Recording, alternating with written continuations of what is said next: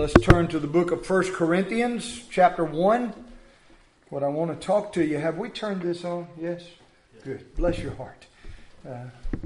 Filling the gap. We're going to be in 1 Corinthians chapter 1, be looking at verse 4 through 9.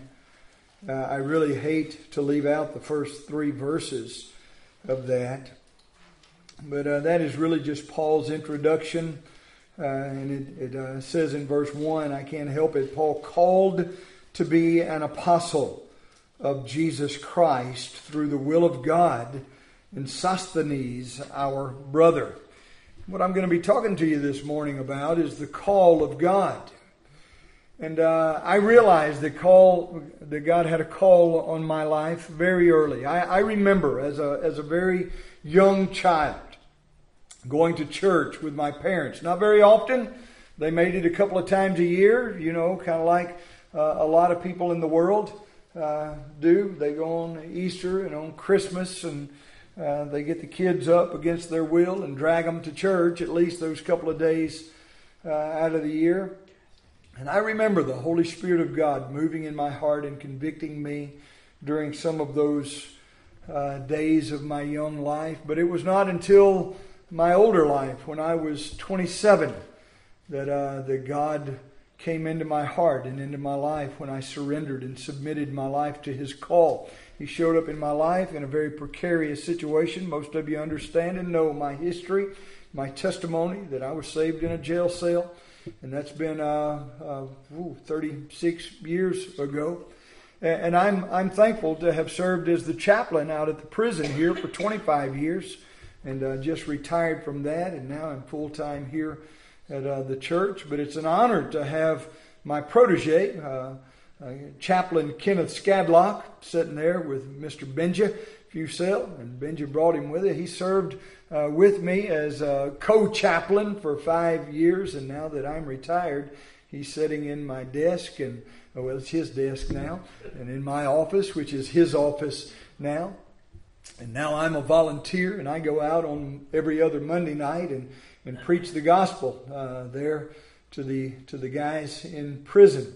And Mr. Skadlock is filling that position, passing out the Bibles, ordering the materials, doing the death notifications, and all of those things that I did for so many years. And I just want to say thank you for what it is that you do, brother. Big shoes to fill. Well, no, if you're talking about these, it ain't. But for you to follow after the Lord Jesus Christ, brother, and what it is that He expects from us, those are big shoes to fill. And I'm thankful for you, proud of you, by the way, and proud for you. And it's an honor to have you here with us this morning. But you look at 1 Corinthians chapter 1, verse 4 through 9, and it reads like this: I thank my God always on your behalf for the grace of God, which is given you by Jesus Christ, that in everything you are enriched by Him, in all utterance and in all knowledge, even as the testimony of Christ was confirmed in you, so that you come behind in no gift, waiting for the coming of our Lord Jesus Christ, who shall also confirm you in the end, that you may be blameless in the day of our Lord Jesus Christ. God is faithful, by whom ye were called into the fellowship of His Son, Jesus Christ, our Lord. Let us go to the Lord in prayer. Father, again, we love you. We thank you for your love and your mercy. We thank you for this opportunity to be here in your house with your people to study your word. God, help us to hide it in our heart that we might not sin against you. We want to give you the glory and the honor for who you are and what you've done in our hearts, our lives, our homes, our families. God, here in this church, and we'll praise you for that. In Jesus' name we pray. Amen. The call of God. Do you remember the call of God in your life when God convicted you, illuminated you, regenerated you? I believe that is the call of God.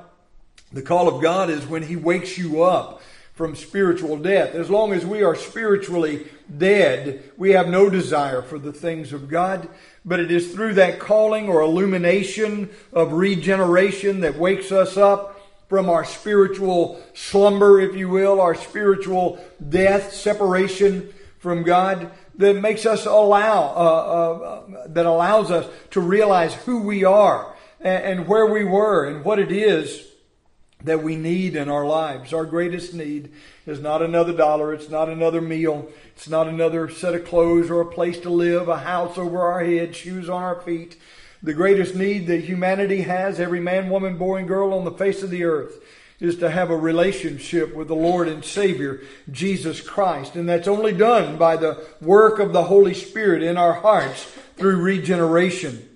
Certainly, all true Christian experience has its origin in the call of God. If we have a relationship with God, it is not because we sought after Him, but because He came seeking after us. He sought me and He found me at the right time, in the right place, and moved in my heart in the right way that caused me to bend my knee and to bow my head and to surrender my heart and life to the Lordship of Jesus Christ. The Bible says, "You have not chosen me, but I have chosen you." And then in Romans chapter 8 and verse 30, it reads like this, "Whom He called, them He also justified." Now that's talking about the golden chain. "For whom He did foreknow, He did also predestinate. Whom He predestinated, He called. Whom He called, He justified. Whom He justified, He glorified." And that links of chain from eternity past. "For whom He did foreknow, He glorified." That's eternity future. And all of those links of chain in between, or the process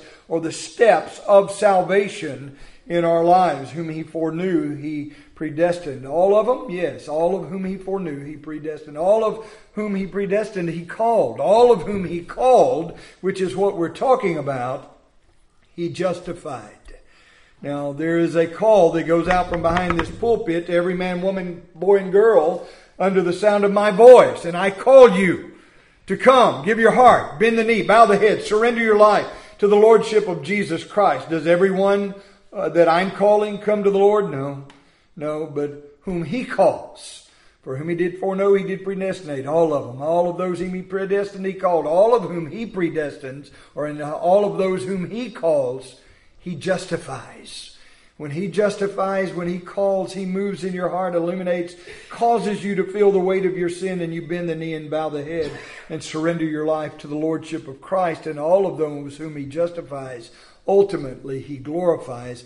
As a matter of fact, it says that as though it were an already done thing. He glorified. Those whom He justified, He also glorified, as though it were already done. It is done in the mind of God. Isn't that a wonderful thing to know that I am a finished work in the Lord Jesus Christ, in the mind of God? Now I know that He's still working on me in time here in this world. I have a life to live to the glory and honor of God, and I've got to bring my life under subjection, but under the dispensation of grace.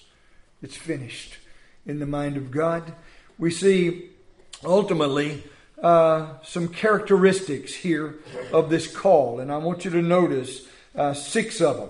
And first of all, it is the call of grace, which is what I've been talking about. You look again at verse 4, and it reads like this: "I thank God always on your behalf for the grace of God, which is given you by Jesus Christ." Grace is a gift. It is something that is given by God to us. We don't earn it. When you start talking about meritorious things from God, then you're not talking about grace. You're talking about justice. You're talking about giving you what you deserve because of what you've earned, because of what you've done. But grace is God giving you something that you do not earn because you cannot deserve grace. It is unmeritorious. This grace by Jesus Christ could never come to the response of a human heart. Why? Because the heart is deceitful and wicked. Who can know it? We have no desire for the things of God until through the grace of God He illuminates, regenerates, and wakes us up. And then we see ourselves the way God sees us, which is wretched and poor and blind and miserable and naked and undone. And the weight and guilt of our sin is weighed upon our hearts because of the grace of God. And we bend the knee and bow the head and surrender our lives to His Lordship. What it says in 2 Timothy in chapter 1, verse 9. It says, "Who hath saved us and called us with a holy calling, not according to our works. You remember what he said about Cain and Abel, and how that the two children were womb mates, and they were brothers, and God called one of them by grace, and he left the other. And we also remember how it was Esau and Jacob. They were womb mates in the same womb. And God allowed one of them by grace, by election, to be called before the other. As a matter of fact, the older brother was supposed to get the inheritance from God. And yet instead of Esau getting the inheritance, God chose by grace, unmerited favor, and not, actually even against the law of the then Jewish law that God had given them, that inheritance was supposed to go to Esau. He gave it to Jacob. And it says, not according to our works, but according to his own purpose and grace, which was given us in Christ Jesus before the world began. Now that's 2 Timothy chapter 1, verse 9. May I say that if in grace he calls, because that while we were yet sinners, Christ died for us. I think of my sin as being under the blood of Christ. What sin is under the blood of Christ? My sin of yesterday up till now? Yes. What about the sin of today? That I sin today, is it already under the blood of Christ, even though the day's not over? Yes, it's already under the blood of Christ. What about my sins from today throughout the rest of my life? Is it already under the blood of Christ? Well, certainly. How many of my sins were in the future when Jesus Christ died 2,000 years ago to pay the price? Every one of them were already in the future, and they were already under the blood of Christ. The Lamb of God shed his blood from before the foundation of the world, and it's all by the call of God's grace in our lives. Well, it's not only a call to grace, but it's a call to enrichment. You look at verse 5, and it goes on to say this, that in everything you are enriched by him. Now, when we talk about enrichment in our economy today, in the world that we live in, and when I say the world, I'm not talking about the dirt ball, but I'm talking about this godless system that we work and live and play and toil in. Their idea of success and enrichment has a monetary value behind it. It's about stuff. It's about toys. It's about things. It's about dollars. It's about bank accounts and houses and cars and rings and jewelry and stuff. It's the enrichment of the world.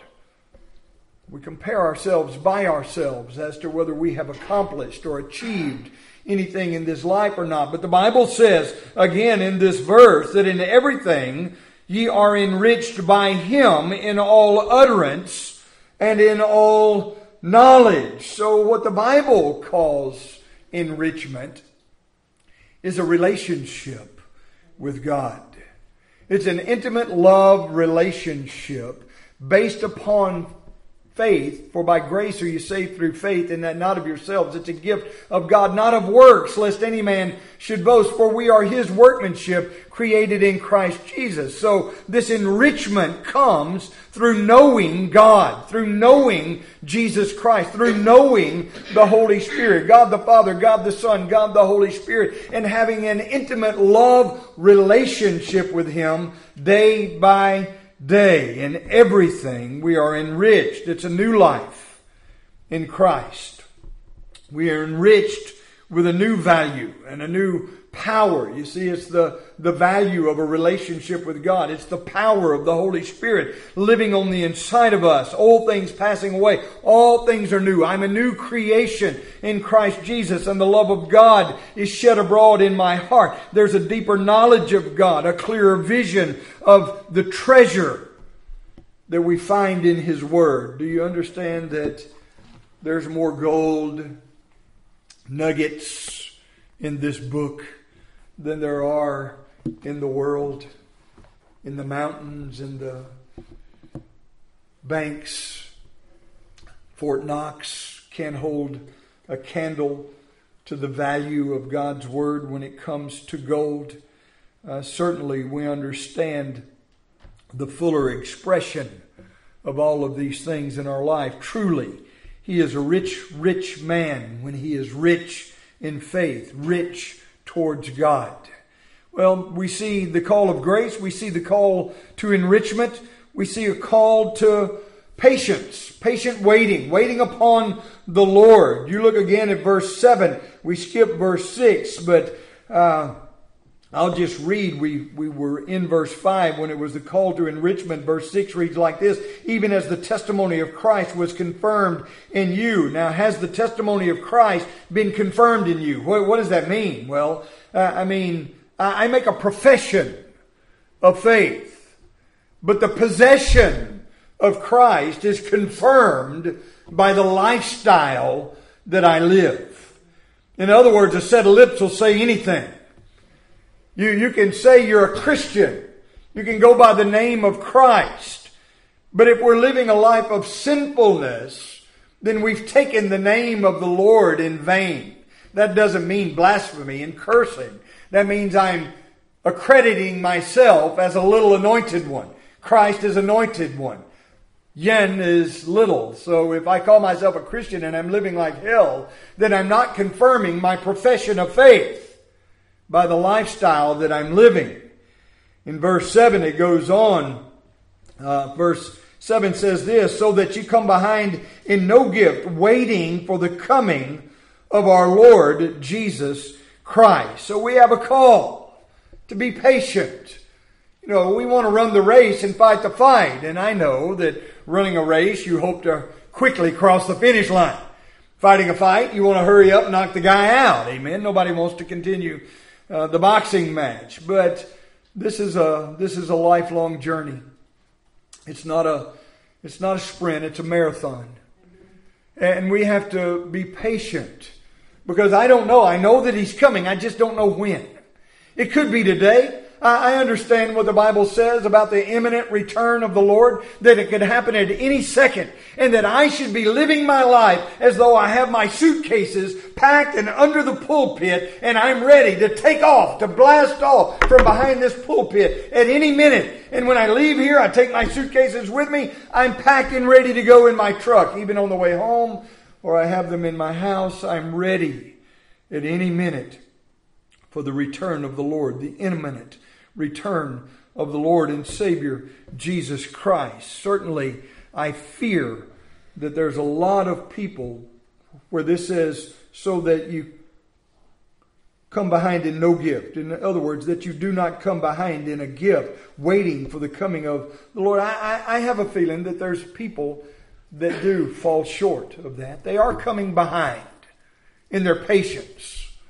Well, what happens is we just grow weary after running the race so far and fighting the fight so hard, and it being one day after another, and 1 week after another, and day after day, week after week, month after month, year after year, decade after decade. I don't know how long you've been running the race, but I've been running it for about 36 years now. I made a profession of faith at 7 years old, but I was lost as a duck from the time I was 7 years old to the time I was actually, I said 27 a while ago, but I believe it was 29 that God found me in that jail cell and saved my soul so many years ago.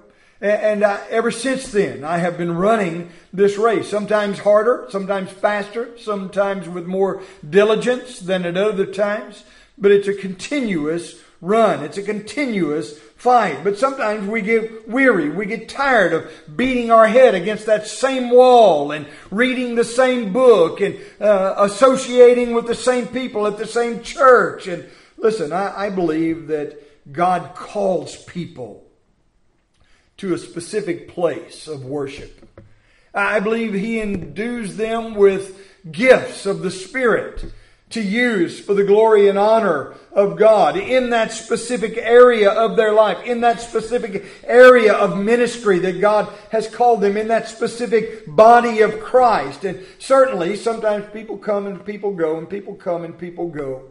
They move, they have different reasons for carrying on their ministry somewhere else. But as long as God is moving in our hearts and in our lives, we should be patiently running the race that God has called us to run in the place that God has called us to run it. that we might be found faithful upon His return when He shows up. Certainly, the Bible says that in 1 Thessalonians chapter 1 and verse 10, we should be thankful that the gift is freely given and bestowed upon God's people in the days that we are living. Certainly we look back in the Bible and we see what we call mighty men of God that were touched and anointed by the Holy Spirit, such as the Apostle Paul and so many others. But I say there are no mighty men of God. There are only men of a mighty God. And that we as men are frail and we stumble and we falter and we fail. But by the power of God living on the inside of us, we can continue running that race and being faithful to the call of God in our lives patiently.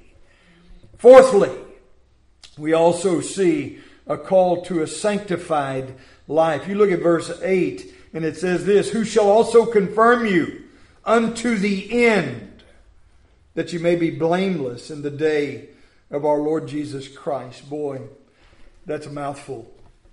That I may be blameless. Well, there's only one hope of that.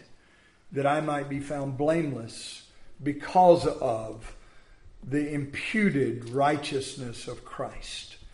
That by grace through faith, that I might be sanctified.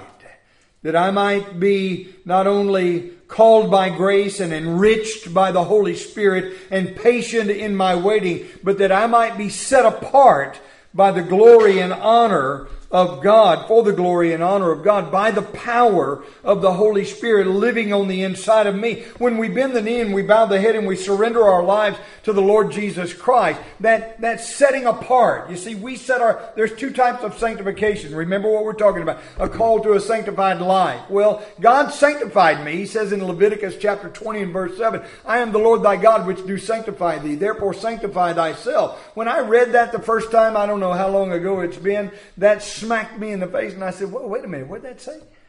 I says, "I am the Lord thy God that do sanctify you. Therefore sanctify yourselves." Well, now, which is it, Lord? Do you set me apart? I know what the word sanctified means. It means to be set apart. Do you set me apart or do I set me apart? The answer I got back in my heart was yes. To both of those things.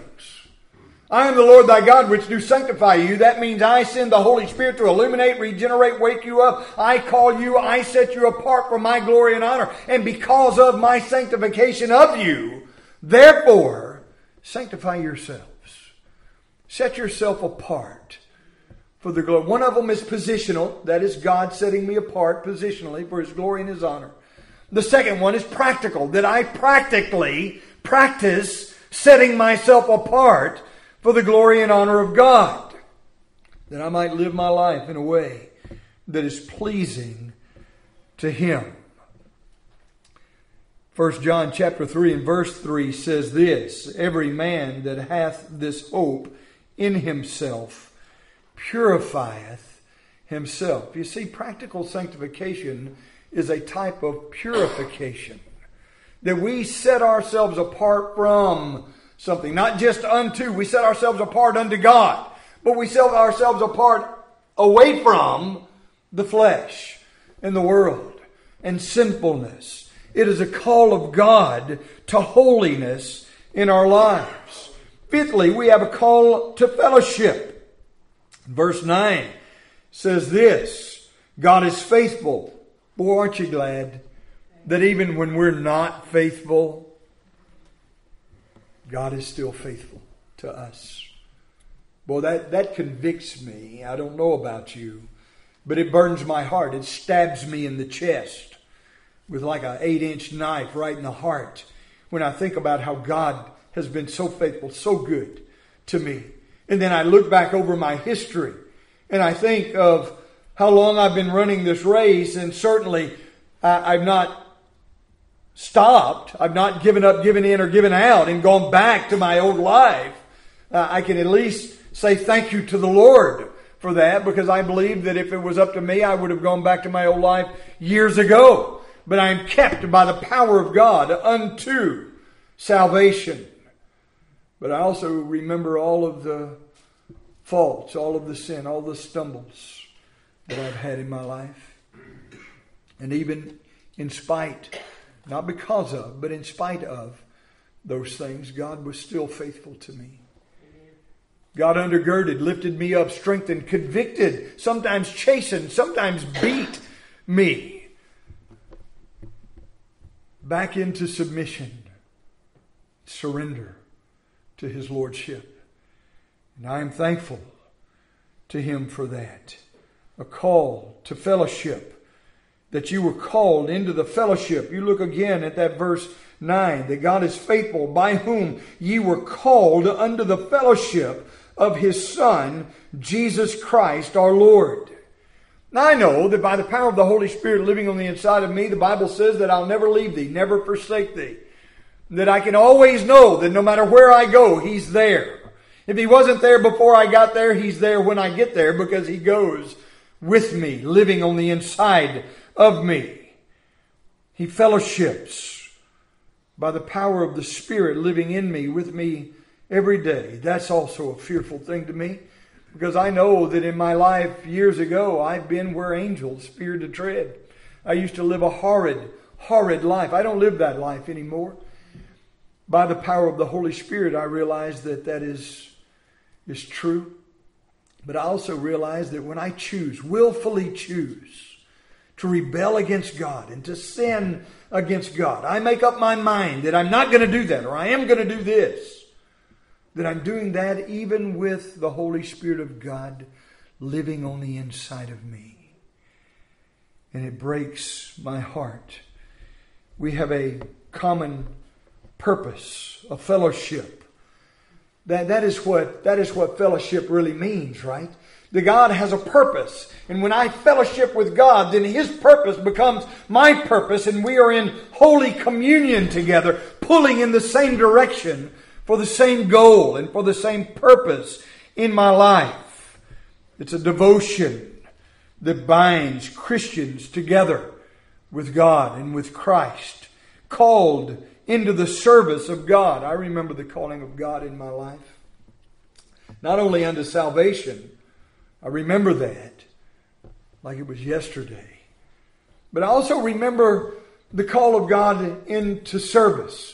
I was going to Calvary Baptist Church in Vidalia, Louisiana. I'd been a member there for just a year or so, and I'd only been saved for a couple of years prior to that. And this book, it was like a ribeye steak. I couldn't get enough of it. I carried it everywhere I was going, to the point that I was missing work. I was in business for myself, overhead door, putting up garage doors. I'd have a stack of doors on my truck. I'd be going and I'd be reading the Bible. I'd have to pull over on the side of the road and finish, because I couldn't stand not finishing the thought, and I didn't want to have a wreck. And then I'd have to go back home and reschedule my installation of garage doors, because I was so, I don't know how to explain it other than just engrossed in the Word of God. I couldn't get enough of it. And I went to my pastor. I said, "Brother, this ain't right. I don't know anybody else that's doing this." And then Bob Applegate came along, and me and him became cohorts doing the same stuff together. But I said, "This isn't right. I just feel like God has got a purpose and a plan for my life. What is it?" He says, "I don't know." He says, "That's going to be between you and God, but don't push it. Don't kick down any doors. Don't try to make things happen. If God is after you, if God has a purpose, a plan, a ministry for your life, He'll reveal that to you in His time. For now, all you do is what He has you doing, which is studying the Word of God and hiding it in your heart that you might not sin against God." My friend, I want you to know that God has called all of us into the fellowship. Maybe not into the same service, but into the same fellowship that we have with the Lord and Savior Jesus Christ.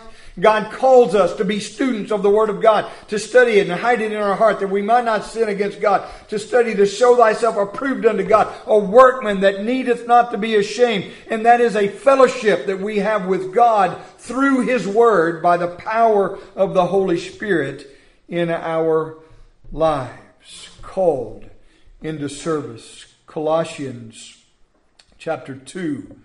In verse 9 says this, that we are co-workers together with Him. We are called into fellowship with Him by the capital is all His own in His great business. For in Him, the Bible says, dwelleth all of the fullness of the Godhead bodily.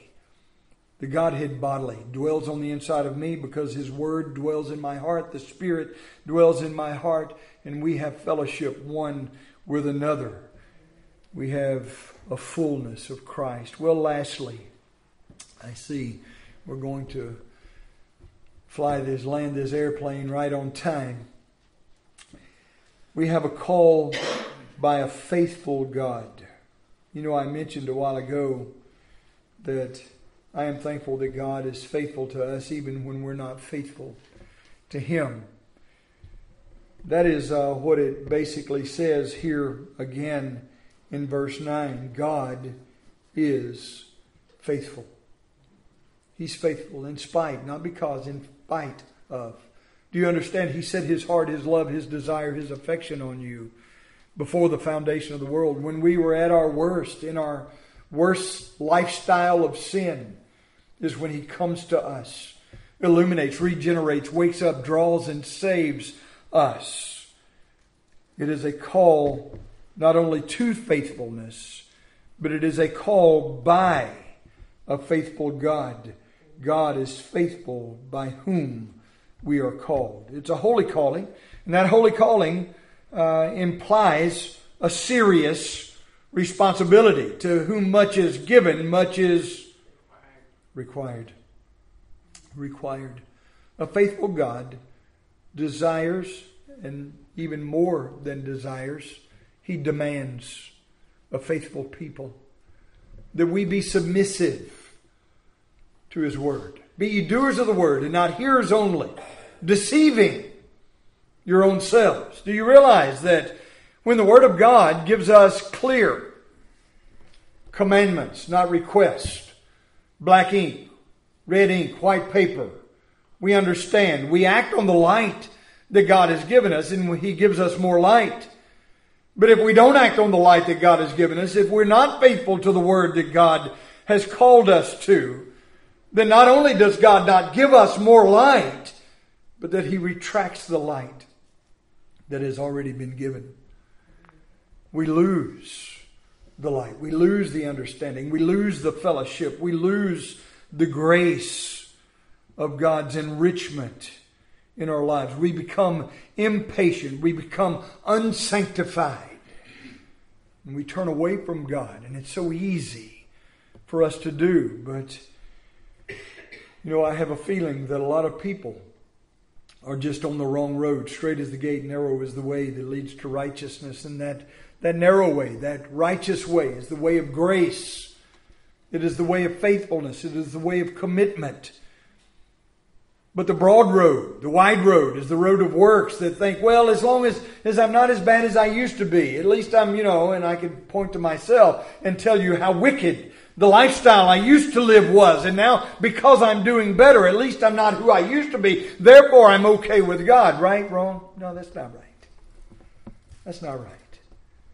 As long as we are not striving and struggling against the flesh every day, we are living in sin. A sinful lifestyle. It is not enough just to say, well, I'm doing better than I used to. I'm in the scales, the balance of the scales of sin and holiness, I'm doing better than I'm doing worse. So therefore I punched my ticket for heaven and I'm good to go. My friend, that's stinking thinking. Until we realize that a life of Christianity is a life of devotion to a God who is devoted to us. If He is faithful to me, then that faithfulness to me does a work in my heart that causes me to have a desire to be faithful to Him. Hear what the apostle says to the Thessalonians and to the Philippians. It says, faithful is He that calleth you, who also will do it. That means that you don't do it. That if God is faithful to us, He illuminates, regenerates, wakes us up, draws us to Himself, saves our soul. Faithful is He, God, that calls us into salvation. then it is He who, by the power of the Holy Spirit living on the inside of us, does it. He convicts us. He will not let us be satisfied with a lackluster Christianity. Faithful is He that called you into salvation, that now that He lives on the inside of you, He also will do what He has called you to do. But in Philippians, he puts it like this. Chapter 2 and verse 13. For it is God which worketh in you, both to will and to do of His good pleasure. Boy, that's a mouthful. Did you hear that? It is God which calleth you, both to will and to do. God works in me, in my heart, in my mind, through the leadership of the Holy Spirit, both for me to will, not only to do, but to will. I will not do what I do not will. You understand? That it is God that moves my heart and gives me the desire to be faithful to Him in my life. If you have no desire to be faithful to God, how do you know that you have God at all? Hereby do we know that we know Him, if we keep His commandments. He that saith, I know Him, keepeth not His commandments, is a liar, and the truth's not in him. Let's pray. Father, we do love You. We thank You for Your love, for Your mercy, for the opportunity again to be here in Your house with Your people, to study Your word, to fellowship with You. Thank You, Lord, for being here with us, for moving in our hearts, our homes, our families, our lives, our church. God, we beg You, we plead with You to move in our nation. God, help us to turn, to repent away from sin. God, that we might be found faithful, that we might truly be one nation under God. Lord, we'll give You and You alone the praise and the glory for that. And we pray it in Jesus' name and for His sake. Amen.